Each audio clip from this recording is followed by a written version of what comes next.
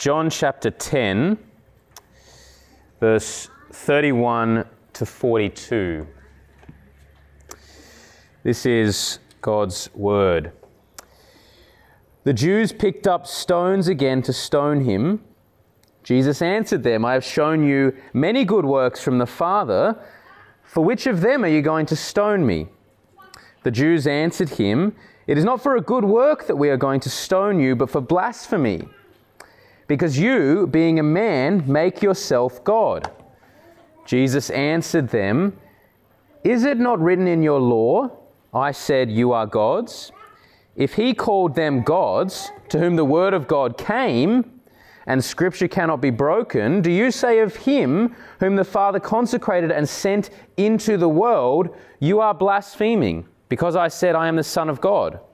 If I am not doing the works of my Father, then do not believe me. But if I do them, even though you do not believe me, believe the works, that you may know and understand that the Father is in me and I am in the Father. Again they sought to arrest him, but he escaped from their hands. He went away again across the Jordan to the place where John had been baptizing at first, and there he remained. And many came to him, and they said, John did no sign, but everything that John said about this man was true. And many believed in him there. This is God's word. We're in the last moments here of the public ministry of Jesus. So the Gospel of John records the life of Jesus in his public ministry from the beginning all the way through until really chapter 12. And then from chapter 12, the remaining is his private discourse with his disciples right before he is then betrayed and handed over and arrested and executed. So this is like the last moments of Jesus' public ministry. At the end of chapter 11, we read very clearly that Jesus no longer walked openly among the Jews. So these are really significant moments for Jesus as he moves closer and closer to what he knows is going to happen, that is his arrest and his subsequent execution by cross. And here in these last moments, Jesus gives this one final appeal to the Jews, at least before his full trial. The appeal we see in verse 38 is where he says, even if you don't believe me, believe the works that you've seen, that you may know and understand that the Father is in me and I am in the Father. Now, this is a gracious appeal to a people who are stubbornly rejecting him. We've seen their stubborn rejection of him time and time again. We see that beginning in our passage from verse 31. What's happening? Well, they're trying to kill Jesus. They're trying to stone him to death because he has just said in verse 30, I and the Father are one. And they are effectively putting Jesus on trial here. This is what's happening. It's like a mock trial. But the difference between this trial and a fair trial would afford the defendant an actual defense. But in this trial here, they begin with the verdict and the punishment, which is that he is a blasphemer and he's deserving of death. And they try and carry out the punishment immediately then and there. And here is a very poignant picture of our Saviour in this Good Shepherd discourse.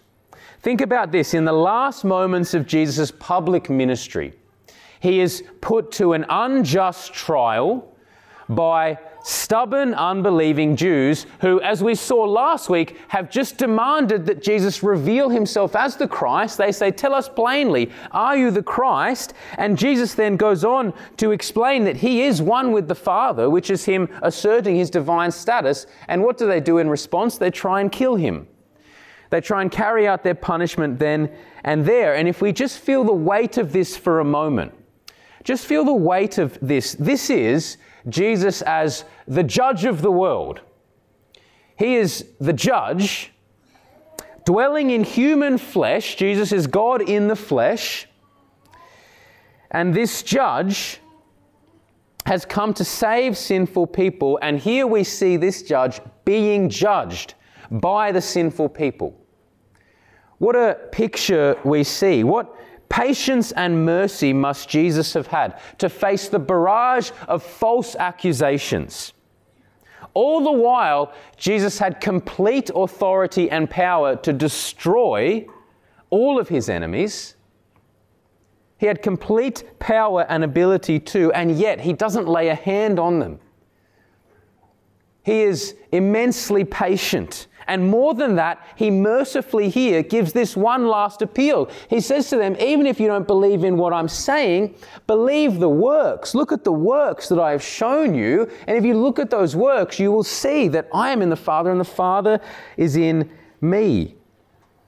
So let's look at this final mock public trial that Jesus put on before his ultimate trial in the end, which will lead to his execution. Here in this little trial that happens here, we see three stages. We see the accusation, we see the defense, and then we see the final appeal. So we begin with the accusation. This is the accusation of the Jews that Jesus is a blasphemer and he must be put to death. From verse 31, we see this, and immediately after the Jews pick up stones to stone him, Jesus answers them and says, I've shown you many good works from the Father. For which of them are you going to stone me? And they, of course, say, it's not for a good work. It's not for a good work that we are coming to stone you. Rather, it's for blasphemy because you, being a man, make yourself God. Now, here is a bit of irony in their accusation here. Notice the irony of their accusation. They say, you, Jesus, make yourself God. Now, they are right in one sense that Jesus had made himself something, but rather than Jesus making himself God, the reality is, of course, that in Jesus, God has made himself man. That's what has happened. That's the miracle of the incarnation. We read this in the beginning of John 1. The Word, who was in the beginning with God and who was God, became flesh and dwelt among us. God made himself man. That's an incredible reality. The eternal God, Jesus as the eternal God, has made himself man. So their accusation is somewhat right that a transformation has happened, but of course the incredible reality is that God has made himself man. Jesus has always been eternally God. He has not made himself God. Rather, the eternal God has made himself man, and that is the only way in which man could be saved. So although the Jews are completely ignorant of this, they are at least right in following the trajectory of Jesus' claims here of being one with the Father. They are right indeed that he is asserting a divine status. Notice that unlike our Jehovah's Witness friends or Arians of the 3rd and 4th century, the Jews don't miss what Jesus is saying here. They very clearly understand that he's saying, I'm God. This is a blasphemous statement from their perspective because they know exactly what he is saying. Not even Moses or Abraham, from their point of view, the greatest of prophets, ever claimed a oneness with God. No one ever claimed that, and yet Jesus time and time again asserts his status as God in the flesh by revealing this oneness, this unity that he has with the Father. He said in John 5:17, just as the Father is eternally working, so am I working. That's why I heal on the Sabbath. In John 8, we went over this a few weeks ago. In verse 58, Jesus very clearly says to the Jews, before Abraham was, I am, which is him saying, I'm Yahweh, here in the flesh. And now in John 10, Jesus says that he holds his sheep. He holds his sheep with an eternally strong grip, just as the Father holds the very same sheep. Because if you're in his hand, you are in the Father's hand. If you're in the Father's hand, you are in his hand, because he and the Father are one.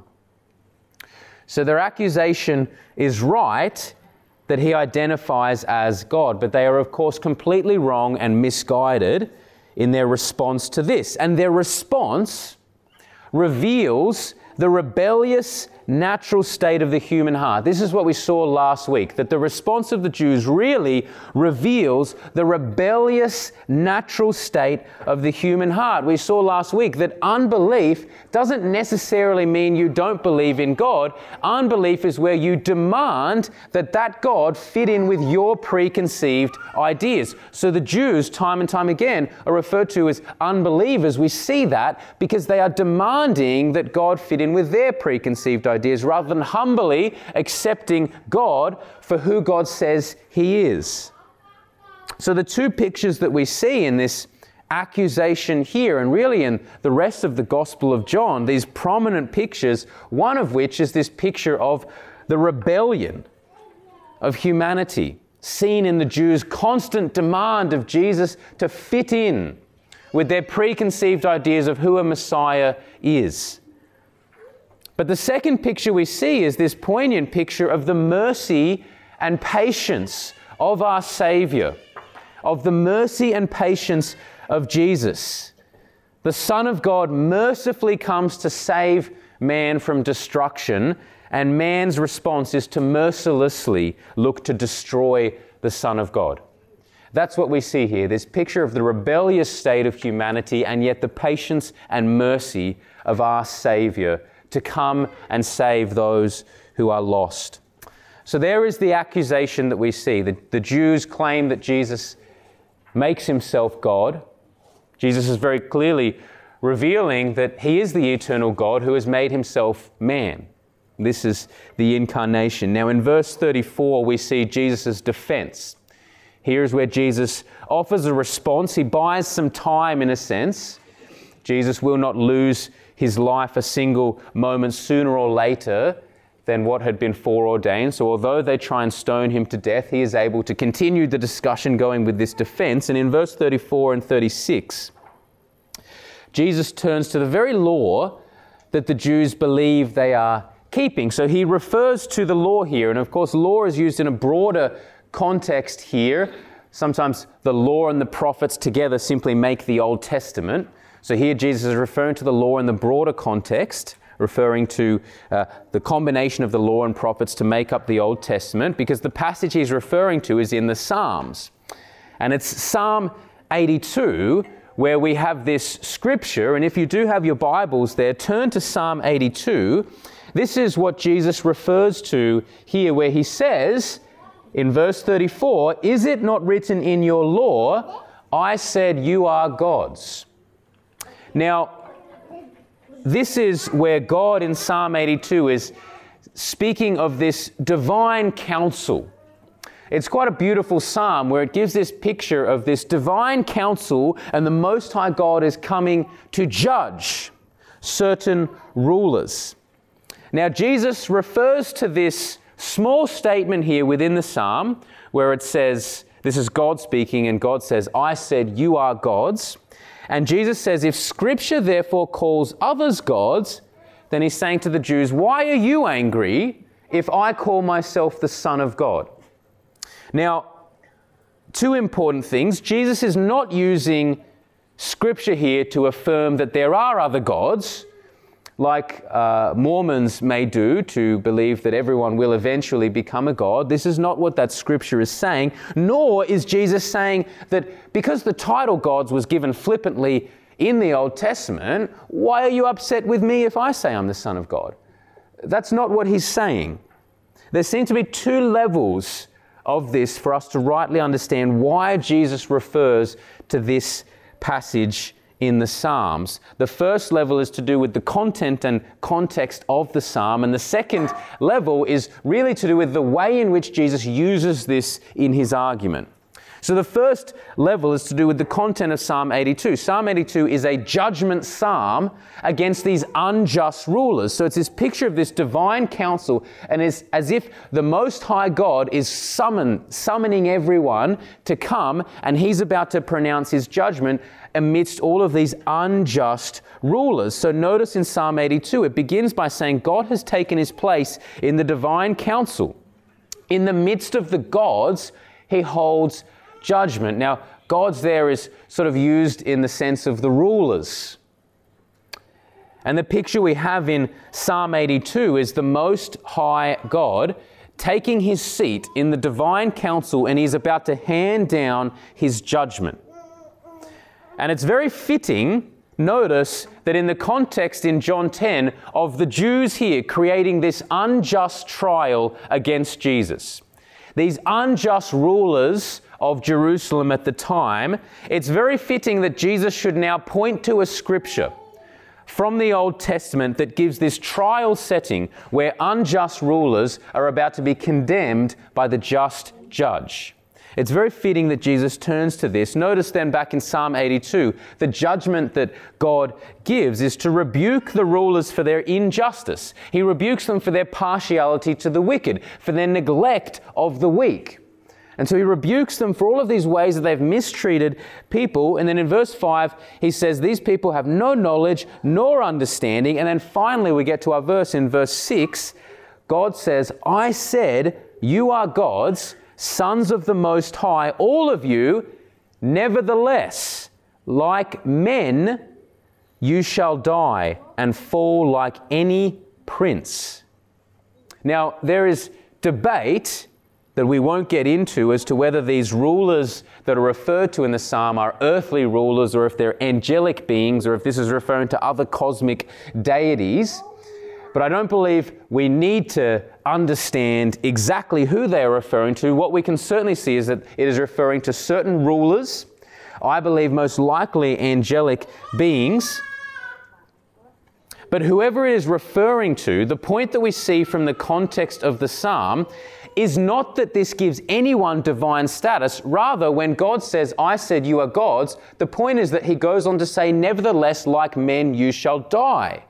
Like princes you shall fall. So you may be in a godlike position of authority, because clearly they are rulers, but Yahweh is saying, like men you are going to die. You're going to fall like princes. That's the point. So what is clear from that psalm is that in the midst of all of these unjust rulers, these unjust judges who act as gods in the sense of their authority, the point is that they will fall. They will fall like men. And it will be God's judgment alone that will stand. And that's the hope of that psalm. So that if you notice, it finishes in verse 8 of Psalm 82 with saying, Arise, O God, judge the earth, for you shall inherit the nations. God is summoning his people. And then there is this call to notice that he is the just judge. And the finale of the psalm is to say, God, bring judgment. You're the only just judge. So arise and bring judgment, because you will inherit the nations. Now, this could be part of what lies behind Jesus' use of the psalm here. It's very interesting that just as Psalm 82 anticipates the true judgment of God amidst all of these unjust judges, Jesus is the ultimate judge of these unjust judges who, though they put him on trial, eventually they will all stand before him and face the wrath of the Lamb who was slain. He will become the just judge who inherits the nations, who will put them on trial. Now that's the first level. I think the second level is really the main point here of why Jesus uses this psalm here. He is making a lesser to greater comparison.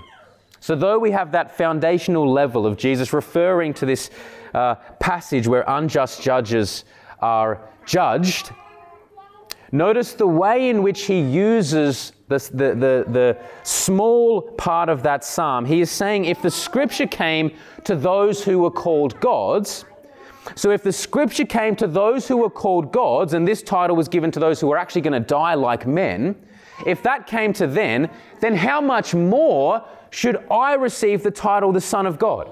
It's a lesser to greater point that is made elsewhere in Scripture. So for example, in Luke 18, I'll explain this for you. If you have your Bibles, you can turn there, but I'll explain this for you. In Luke 18, you might remember the famous story of the persistent widow who comes before the unjust judge.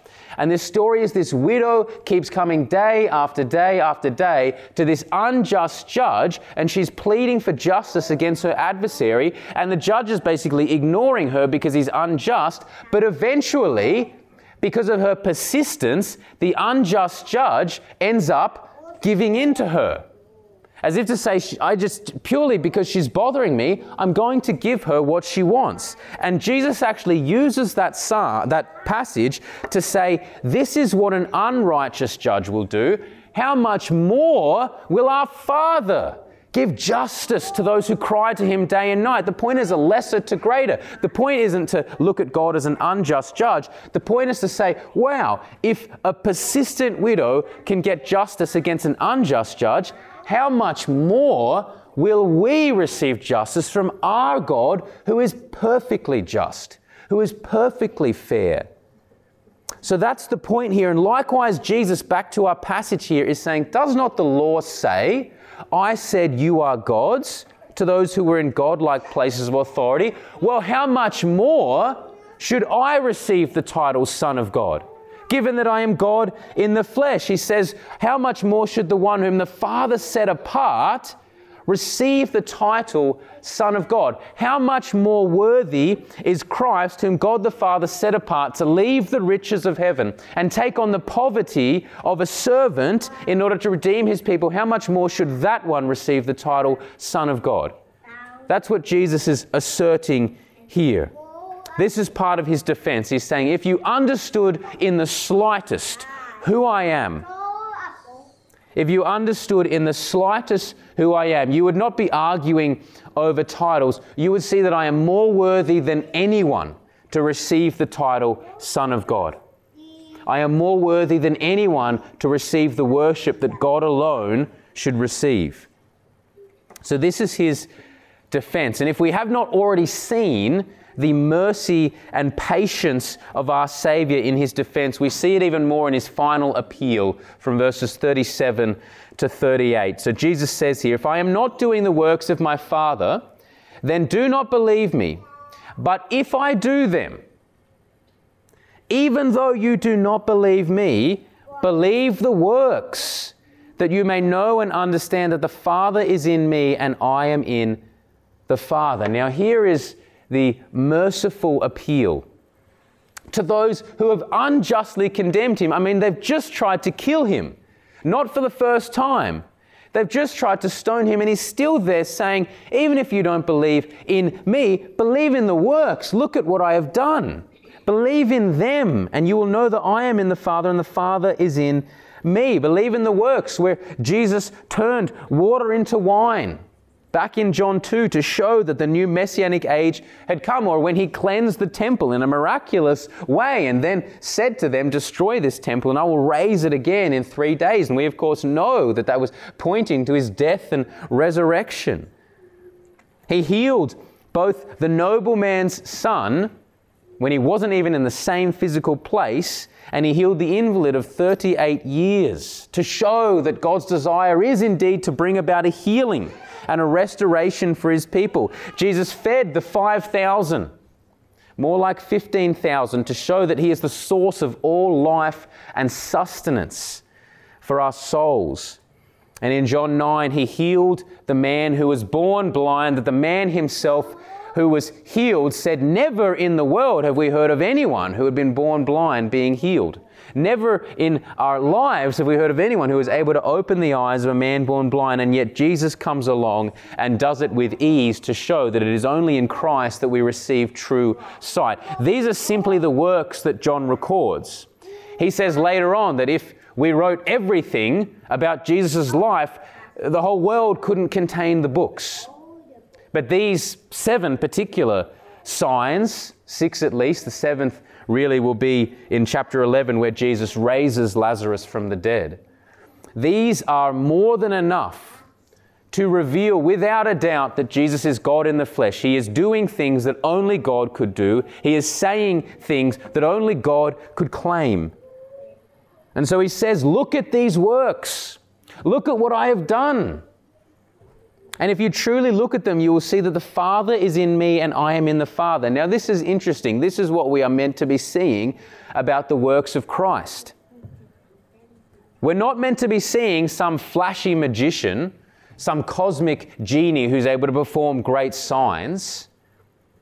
We're not meant to see a Messiah who can simply provide helpful resources, some master chef who can feed 15,000 people with a tiny bit. We're not meant to see a helpful resource. We are meant to see a unity between the Father and Son. Jesus says here, if you look at these works, you will see that the Father is in me and I am in the Father. In the works of Christ, we are meant to see God in the flesh doing things that only God could do, that have the Father's stamp of approval upon them. We are meant to see a complete unity so that everything Jesus does, it is as though the Father is doing. Such is their unity. So much so that Jesus will go on later on to say to Philip, if you've seen me, Philip, you've seen the Father. If you're looking at my face, you've seen the Father, because we are one, distinct persons, and yet we are one, of the same will. Our desires are the same. See, here is what makes the love of God so incredible. In the works of Christ, we see a perfect unity between Father and Son. We see the Father stretching out His merciful hand of salvation. That's what we see in Christ. The Father saying, here is my Son. I'm stretching out my arm of salvation by giving my perfect Son. And all of this is done in perfect unity, and in this we see the self-giving love of God. Here is what makes the love of God so astounding, because if Jesus is not the eternal God, if Jesus is not the eternal God dwelling in flesh, then God is not self-giving. He's merely sent a prophet, which is still a very merciful and gracious thing to do, but He's not self-giving. But if Jesus is the eternal Son of God, if Jesus is the God who has existed for all time, then we see in Jesus in the flesh, we see an immeasurable ocean of love in God actually giving of Himself to save His people. It's a self-giving love. And Jesus is saying here that the works that He does shows this unity. It shows that I am in the Father is in me, and we are giving of ourselves to save rebellious sinners.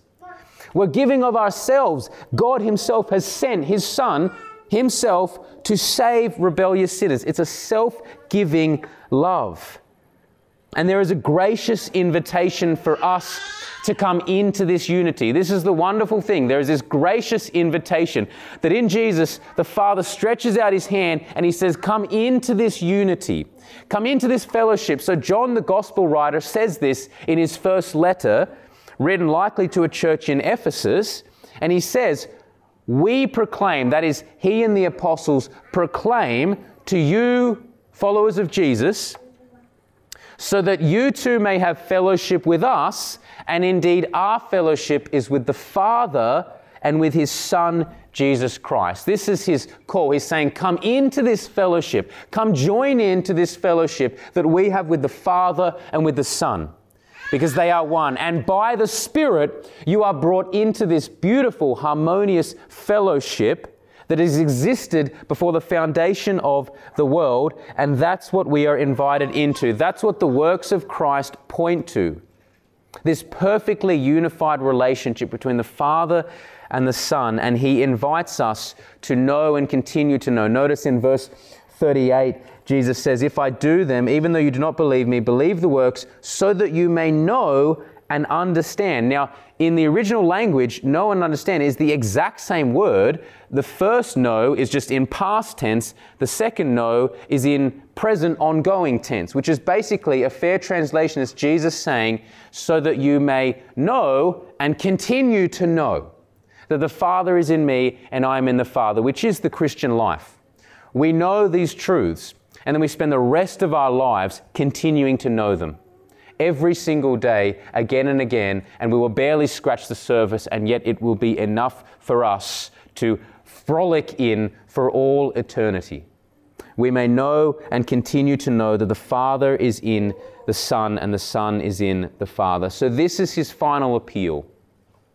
He says, believe the works, so that you may know and continue to know that the Father is in me and I am in the Father. And immediately after Jesus gives His final appeal, they try and seize Him again. But because Jesus will not lose His life a moment sooner or later than what had been foreordained, He escapes. And in verses 40 to 42, we read that He goes back to the Jordan where John had first been baptizing. And many came to Him and they said, John did no sign, But everything that John said about this man was true, and many believed in him there. Now here is just a final nugget of application for us. Notice here, John did no signs, but he faithfully testified to the truth. And so it is for us in light of the works of Christ. We do not seek to perform signs and wonders. We do not seek to make ourselves great. We seek to faithfully testify to the truth of Christ amidst a world full of apathy and coldness. We seek to faithfully testify to all that we have seen and heard in the life of Jesus Christ, so that it may also be said of us, as it was said about John, so-and-so did no signs. There was nothing flashy about their life. They didn't really do anything all that great, but everything they said about Jesus was true. Everything they said about a loving Father was true. Everything they said about a righteous judge was true. May that be said about us years down the track in eternity. Those who we have spent time with, those who we have come across. We faithfully spoke about Jesus Christ. We didn't do any signs or wonders, but everything we said about Jesus was true. Everything we testified to was true. May we have that same resolve and humility to faithfully testify to what is true. Now, as we wrap this up and wrap up the Good Shepherd discourse from John 10, let's just zoom out a bit to grasp the full picture of this, thinking of all that we have seen in Jesus revealing himself as the Good Shepherd in John chapter 10. We've seen today that in this unjust trial of Jesus, there are these accusers, and we think back to what Jesus said in the beginning of John 10, that there are these thieves and robbers, and there are these hired hands who do not care for the sheep, but rather they are like unjust rulers. They rule over the sheep, and they cause the sheep harm, and Jesus reveals himself as the Good Shepherd who comes amidst all of these unjust rulers. In the midst of these unjust rulers, there is this shepherd who comes to lay down his life for sheep. See, in order to truly seek and save his sheep, this is what Jesus reveals, that he must lay down his life. The shepherd must become the lamb led to the slaughter. So we think back to passages like Isaiah 53. In Isaiah 53, verse 6, all we like sheep have gone astray. We have turned everyone has turned away. And yet the Lord has laid on him the iniquity of us all. That's the picture of humanity, a seemingly hopeless picture. Everyone turns away. There is not one who does good. All turns away. And yet the Lord lays on him, the Good Shepherd, the iniquity of us all. Now in John 10, I think we see the foreshadowing of this humiliation. It really is a humiliating picture in Isaiah 53 of this lamb led to the slaughter. And in John 10, we see almost a foreshadowing of this. Notice Jesus faces this barrage of false accusations. He constantly has death threats. They're actually trying to carry out their attempted murder. And what do we see in the end of our passage? He has to escape. He has to escape from their hands, almost as if he is helpless.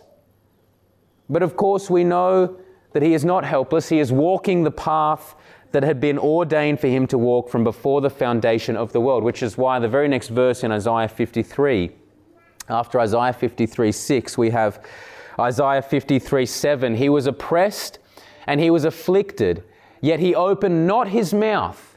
Like a lamb that is led to the slaughter, and like a sheep that before its shearers is silent, so he opened not his mouth. In this false trial that Jesus is put under here, we see this foreshadowing of the humiliation of Christ that we will see in his final trial and his execution, where he indeed becomes the lamb led to the slaughter. He suffers horribly, and he does not open his mouth to escape, but rather goes all the way to a brutal execution as our sin is laid upon him.